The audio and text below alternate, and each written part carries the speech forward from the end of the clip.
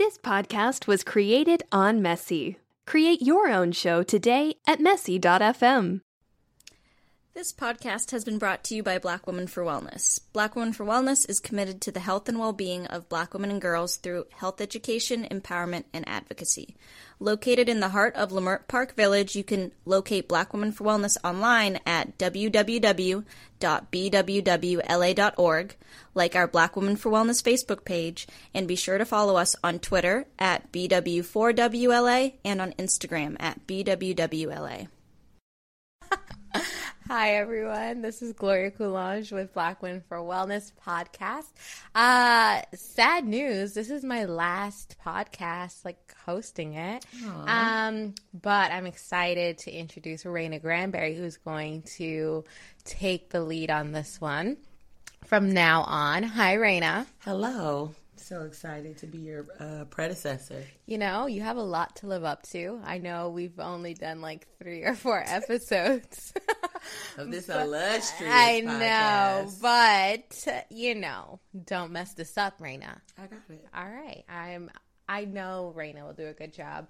So let's talk about what Raena does. Raena always brings up this quote, and I think that's where I want to start today. Yes. Do you want to go and tell us the quote and who said it, all the fun stuff? I do. So I do maternal and infant health and advocacy, and I always go back to this one quote. I feel like it's just the best thing to think about for all women of reproductive age when they think about having babies or just anything like that.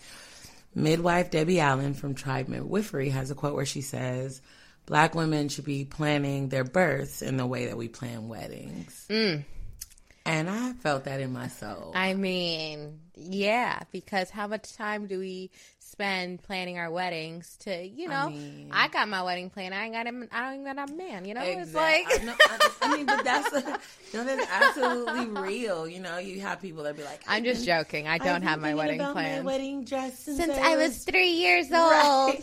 And I mean, Cinderella. Exactly. No, but to be real about it, maybe not 3, but sort of. I really think a conversation about reproductive health needs to start super young. I have a 3-year-old daughter, and I don't call it reproductive health, of course, but I already start the conversations about her body and how she's in control, and for her to tell me what she feels. Yes. And I don't just clean her. I'll be try to show her herself, or be your parts and look at this. I'll show her. Right. It's really, to me, that is where you start that level of education to get women really comfortable with their bodies. I totally feel you. And I think that, like you said, starting young is important, and to give them that confidence and then let them know that they are in charge at a young age, because you can't all their lives not say anything to them, and then at 18 or whatever age it may be like, oh yeah, you're in charge of this. You didn't know that? Oh, exactly. Okay. And that's not going to work. So what is going on with your program, and what do you want us to know? So I think I started with that because what's going on with the program, it has a whole bunch of legs and arms. We do education with young women and girls. We just recently went into Central Juvenile Hall talking to young women about reproductive health and about pregnancy. And there were actually pregnant girls were there. There were some pregnant young ladies in there already, and they're absolutely terrified. These girls have been on the streets. Some of them have been sex trafficked. They've done drugs. Some of them have committed some horrible crimes on all different types of levels. And even with all of that, street knowledge and life experience, be it traumatic or whatever, they don't know any, pregnancy is what's scaring the hell out of them. Wow. Nothing else scared them. They're in tears, so unsure about something that naturally happens in their body because there's been zero education.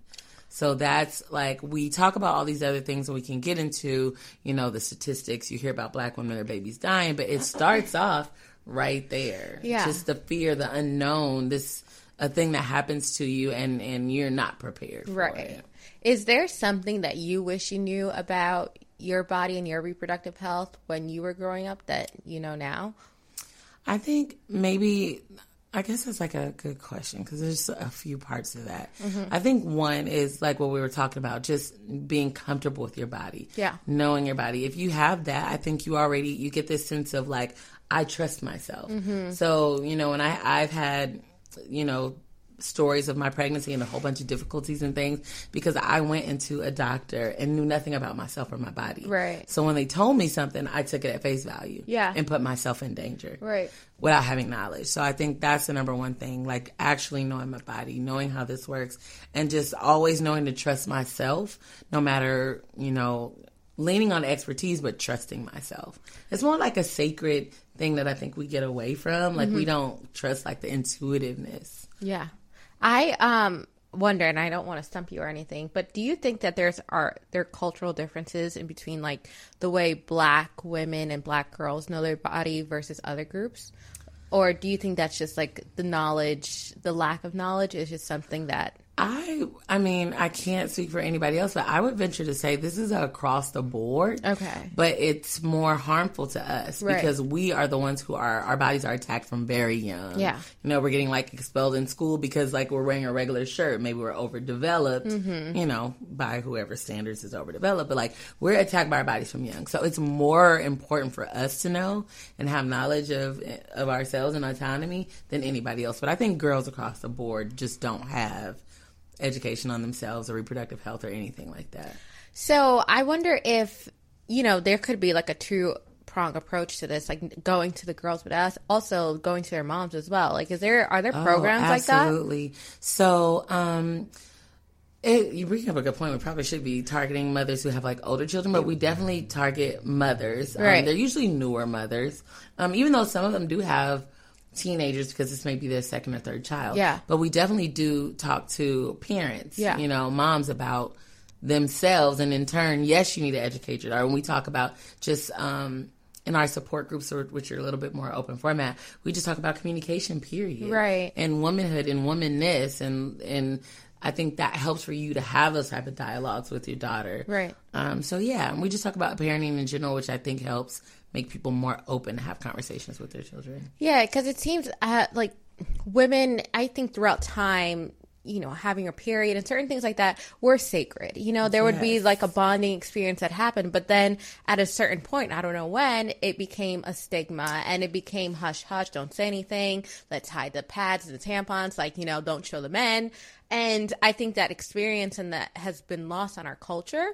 Mm-hmm. And that is also why we're suffering. And I just think it would be like important to bring mothers back into the conversation. Be like, hey, like, let's have like these bonding moments between you and your daughters. But so I think there's a generational shift happening now. Yeah. Because, like, young women our age, you're, like, almost 10 years younger than me, but I'll say our age, we're a little bit more free and in control. Mm-hmm. And people laugh. Cause, it's a little bit extreme, but, like, free bleeding and all that kind of stuff. That seems insane to some people. Right. But in a way, an extreme always kind of brings us all to a center. Right. So it kind of, to me, I think it's a good thing because when we push these boundaries, we let people know that we're not going to hide behind things that naturally happen. Mm-hmm. It's ridiculous to put that type of pressure on us. Mm-hmm. So, yeah.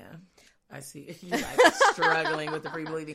And I'm not saying let's all, but I'm just, sometimes that like very... It just seems very messy. I can't personally do it. I don't have it within me to just, spread across the land. But historically, I recognize why. And that, there were like, spiritual and ritualistic things. Why you would do that, but the point is, we're standing in our blood and our truth. Literally. Wait, I have a question for you. How do you feel about menstrual cups? Oh, God. Who said we were going to be getting into this kind of stuff? Sorry. It's where the conversation's leading. I tried to use a menstrual cup once. Mm-hmm. I aspire to have menstrual cups be what I use during my menstruation. So that's what I want. That's my goal. That's where I'm heading. Right now, I'm still using just like organic cotton, type of tampons and things like that. What was the problem with the menstrual cup? I don't think I got it right. I had a little involuntary free bleeding when I tried to use it, you know, it didn't quite work out. And then one of my friends literally offered to help me. I'm like, girl, I appreciate that, but are we really? That's a friend. That's a true friend. That's like more along the lines where we talk about like people don't feel stigmatized. Like, girl, just go ahead, spread it wide. Let me get. Let's help you do this. I'm like, no, thank you. I'm a little bit more prudish. My friends are very like, I kind of grew up where like we didn't really undress in front of people and that kind of thing. But my friends are like, not that way. If I need to help you, I will help you. Let's go ahead, bust down, Tatiana, and work it out. You got what I got. Yeah. Let me just help you. That's true friends right there. That's my friends. But no, it didn't work. But it is my aspiration. It is here. And I will be revisiting the menstrual cup. Okay, maybe that's a podcast episode. That's an episode in itself. And it's environmental friendly. There's just so many reasons why we should be using it. I mean, I don't know, because we need to talk to some of our environmental friends. They may have some things to say. I know. About some toxicity and stuff. That's not our lane. No, it's not. Let's save that for Marissa. Stick in my lane. Yeah, let's ask her. And she's probably going to say, no, don't ever use those things again. And Marissa is our science, our environmental justice nerd. I'd say guru. Cool. Let's stick with guru. Let's stick with that. I actually gave my sisters menstrual cups for Christmas, and I gave them other things, but it was just like an interesting gift. So they all just looked at it. They're like, "So what do you want us to do?" I just like, guys, just like be a part of this movement. Mm-hmm. No one used it, so it's intimidating, you know. But again, see, it kind of you keep bringing us back to the point of like when we just have knowledge. Like if we're starting early, you know, using because I'm like almost into my 40s, so introducing this to me now is kind of like I'm set in my ways. I struggle just with the idea of it, you know. But if a girl is just recently coming into having a menstrual cycle and we present her with all the options, she can work it out by the time, you know, in 2-3 years. All the options and all the ibuprofen. Yeah. You know, or teas, or however we can work it out. Yeah, heating pads. Yes. I don't think this is where the conversation was supposed to go. But it's okay. Because when you think about it, like, reproductive justice, maternal health, infant health, it sort of all leads back to the woman, or, you know, we got all type of people who are giving babies now. So the birthing person, whoever it is, all leads back to like their body and their womb and like the care of it. Yes, and that's our introduction to being of reproductive age. So you're right on talking about. You see, thank you. You know, I know how to guide a. These are tips for you for next podcast. I hope you're writing this down, Raena. Oops, I think it's out of here. Shady. Okay, whatever. You'll just listen back when you realize how to, you know, guide a conversation. Yes. Mm-hmm. And we always bring us back to what you started with, and that is planning our births. Right. As intricately as we plan our weddings. Absolutely. So the thing, when I had my babies, or when I was first pregnant, I thought I just became pregnant. I wasn't trying. And I thought that... You didn't just become pregnant, Raena. There was a process. I don't know if you know this. Immaculate conception is what happened with me. She said, I just became pregnant. Woke up, you know, the baby was out. Jesus. Yes. Brown baby Jesus. So I thought I was planning, because I was just like, okay, where do all the rich women go? This is where they go, you know. And I had this like false sense of security and like going where other people went, not realizing that I will be othered when I go there. Right. So it's like, that's like, your planning needs to be full and through. It's not like I'm just going to go there because Beyonce or whoever, or big stars, or whatever. I'm not that. Right. So if I'm not that woman, how do I know I'm going to get that same care? Exactly. So it has to be more extensive, more in depth. It can't be so shallow. I would recommend going through all options of birthing. I really do think that as we move forward, we do need to start thinking about other places outside of hospitals. hospital's a great place, but I think we limit ourselves when we don't see that as the only option. Mm-hmm. And we talk to women who have home births and people tell them they're crazy, or, you know, partners tell them, what if something bad happens? And it's just like we feel like we have to have a baby in a hospital, which to me automatically takes away sort of like your safety and your sanctuary is at home. Right. So why wouldn't we think that it's a good option? Yeah. And it doesn't necessarily even have to be home, but the options of what we were talking about, you know, our tampons, pads, and cups. We need our doulas, midwives, hospitals, birthing centers, homes. Right. I think we really need to explore, because the more we do that, and we also put pressure on the medical field. If they see that you're not the only game in town, like women are going back to having births. I mean, they didn't used to let us have our babies in the hospital. We were getting it done without a hospital. So it's not like we couldn't do it again. So I think that would also help to say we're self-sufficient. We understand what we are doing.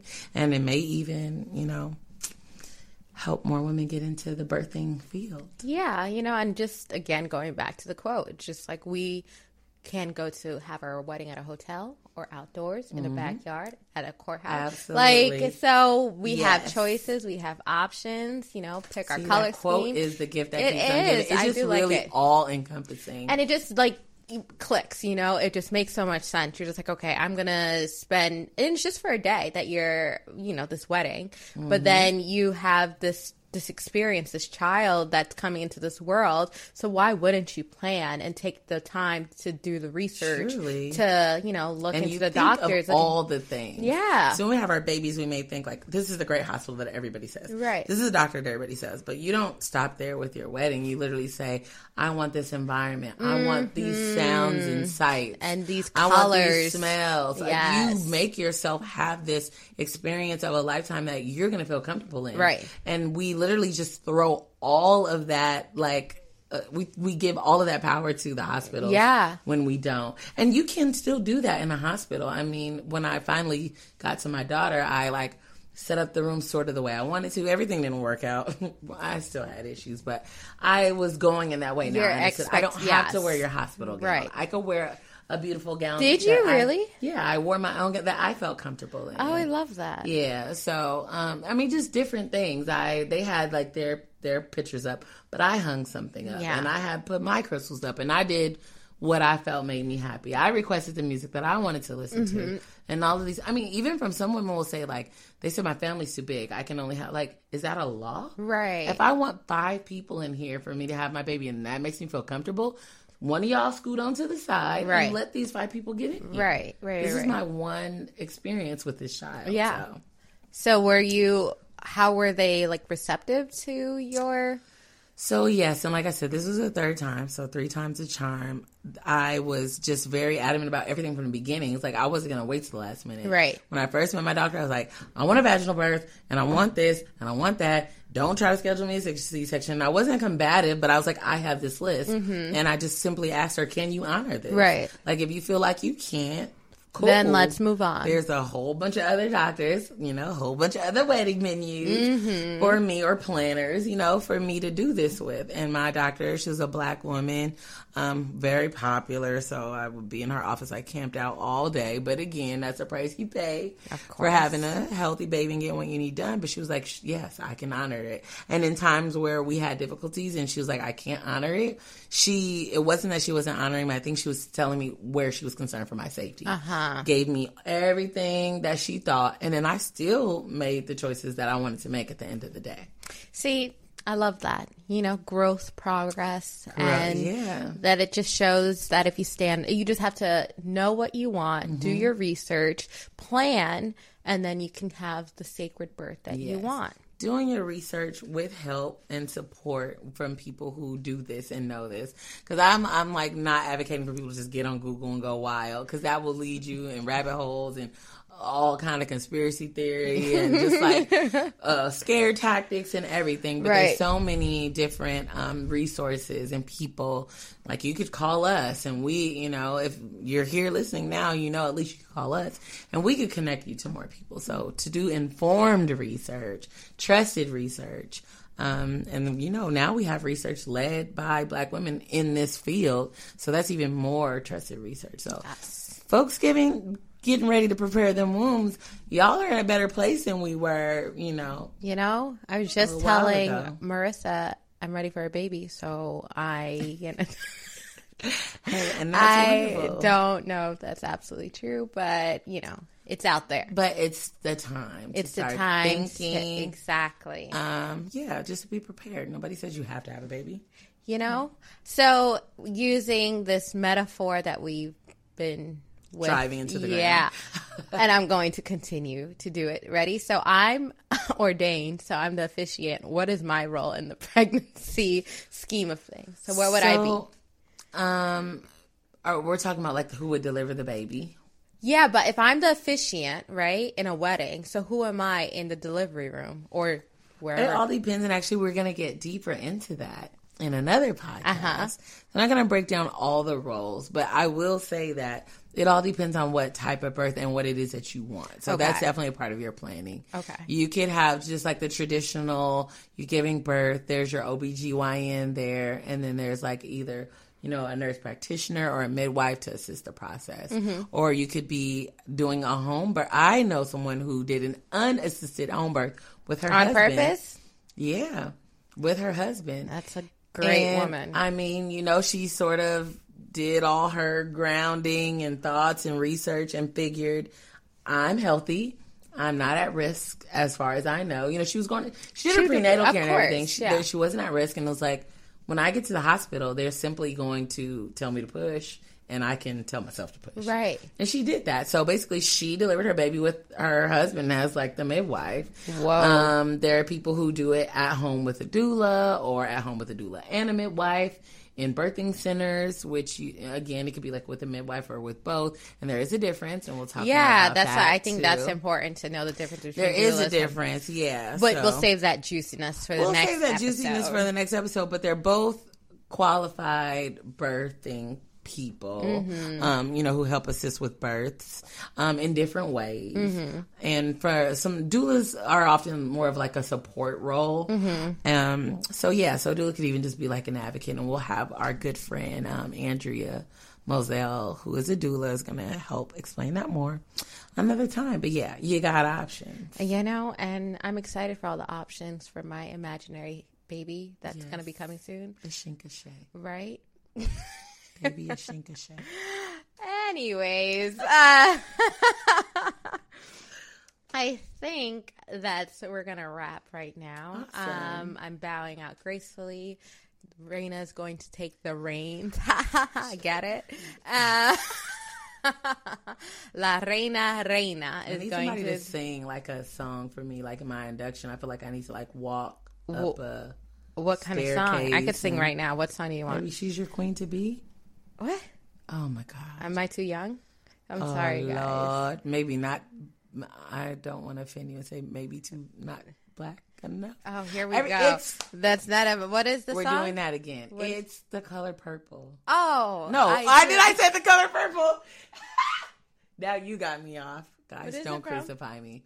It is from Coming to America. Oh, I know Coming to Be. Object of Affection. I do know Coming to America. Yes. And we actually, that's another topic that we have to discuss when we're talking about romantic comedies. And but that's we're sidebar. Yes. Don't. I do know Coming to America. I didn't know. I thought she was going to talk about Beyonce or something. So I don't know why I said The Color Purple. I'm thinking of Celie. I don't know. Why were you thinking? Anyways. She's a beautiful person. The struggle. Maybe I was just leaning on her strengths. I don't know. Bye, Raena. Okay. Maybe she won't take over. Well. Anyways, thank you all. We'll talk soon. Raena and Andrea are going to be up next, I believe. So, signing off. Thank you for tuning in to today's podcast brought to you by Black Women for Wellness. Remember, you can find us online at www.bwwla.org, like our Black Women for Wellness Facebook page, and follow us on Twitter at BW4WLA and on Instagram at BWWLA.